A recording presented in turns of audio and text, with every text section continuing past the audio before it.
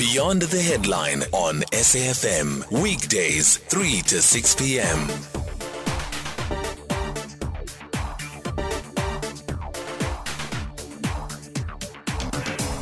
~5, John in for Aldrin today. He'll be back again tomorrow. Welcome to the show. Coming up in a moment, we're talking artificial intelligence. I'm sort of loving the AI at the moment. A little worried about it. But first, unions leading majority of public servants have accepted a 7.5% wage increase following a standoff between government and the unions for months. Government was offering 4.7%. The unions wanted 10%. Now, government will increase its offer to 7.5% to avoid more strikes by public servants. We're joined by the Public Servants Association's Manager for Labour Relations, Jannie Oosthuizen. Jannie, have you agreed to the 7.5%? Good afternoon, John. Yes, we have obtained a mandate from our members to accept the offer of the employer of 7.5%. Slap bang in the middle between what was being offered and what you were asking. Are you happy with it?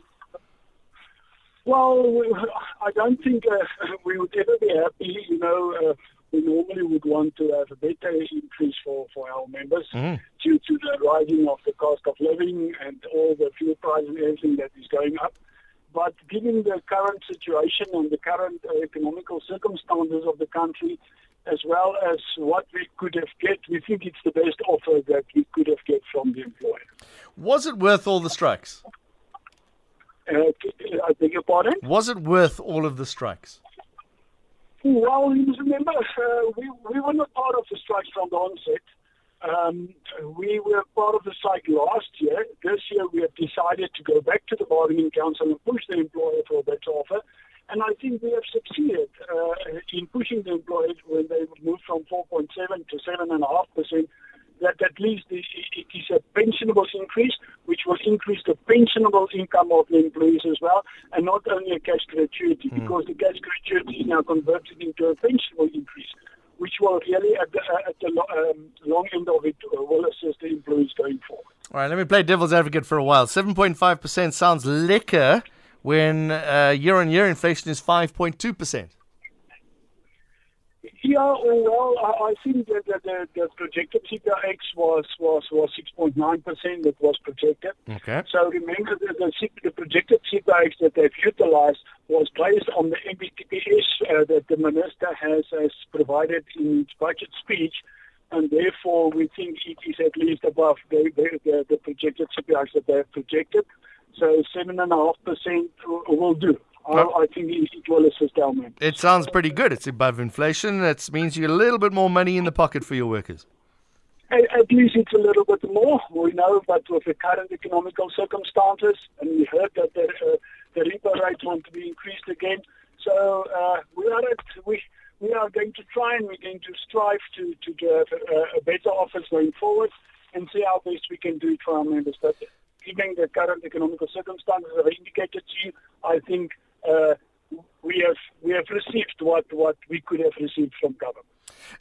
Are we going to see a 7.5% increase in the work by public sector workers now? Well, John, I think the narrative that the people trying to portray outside that public service is not working is very far-fetched from the truth. We cannot use individual matters or individual cases and then blame the entire public service or public servants to say that they are not working. We know that they do their best, but if you look at the head count of government, there is such a huge shortage of staff, especially in the educators sector, in the safety sector, the health sector, and I don't think everything needs to be blamed or cannot even be blamed on the employees that's doing their best to provide a service to the entire country. And if you took the head count in terms of government departments across, you see that the ratio between public servant and the entire public is a totally different picture than in South Africa. We are very, very, very understaffed in the public service, and therefore it also is a factor that needs to be taken into consideration when the narrative has been pushed that public servants is not doing the job. Public servant's wage is one of the biggest budgets on the budget. Is that something that we should be worried about, that if this just keeps going and going, we're going to be spending billions on public servants? Well, I hear what you're saying, and that is also a narrative that has been out there, but the government categorically stated to say that the public servant is not overpaid.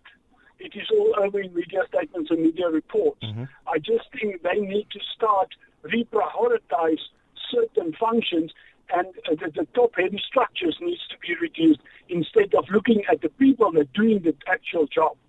Rather push money into that and employ people that do the job, and to focus on the top-heavy structure that inflates the budget much more. All right. So would you, as the Labour Relations, be happy with a look and moving people around and getting rid of some positions if they're not necessary? Well, the government is every time they're busy looking at that and doing it in consultation with us, and we will be there. Remember, we look at to protect the rights and interests of our members. And if there is movement, or if there is amalgamation of departments like they've done, the reprioritization or the reconfiguration of government, we need to be consulted, and we need to protect our members' rights and interests in that process, in the ambit of the provisions of the Act. And that is what we will do as Labour Relations and as unions. But yes, for sure, where there's duplications of functions, it needs to be looked at, and I'm sure that we can have an amicable solution to resolve that and make sure that our government is being streamlined, and that all the shortages that there is can be addressed, and rather look at the top-heavy structure and reduce that, and look at the functions of and the people that is doing the hardcore for the government. Yeah, I want to talk about those shortages quickly. I guess that's part of the frustration that the workers are experiencing. If somebody's having to do 2 or 3 people's jobs and they're getting the same amount of money year in and year out, then they will feel shortchanged. So those positions need to be filled quickly so that people don't get frustrated and possibly leave and create more problems. No, exactly. I mean, and that is what we have pushed. If you look at the budget speech that the minister has done as well, it was clear indication that there was certain funds being budgeted for the appointment of educators, the health sector, and the police. But there is so much department that is short staff, as you correctly stated, and we will have to find a balance.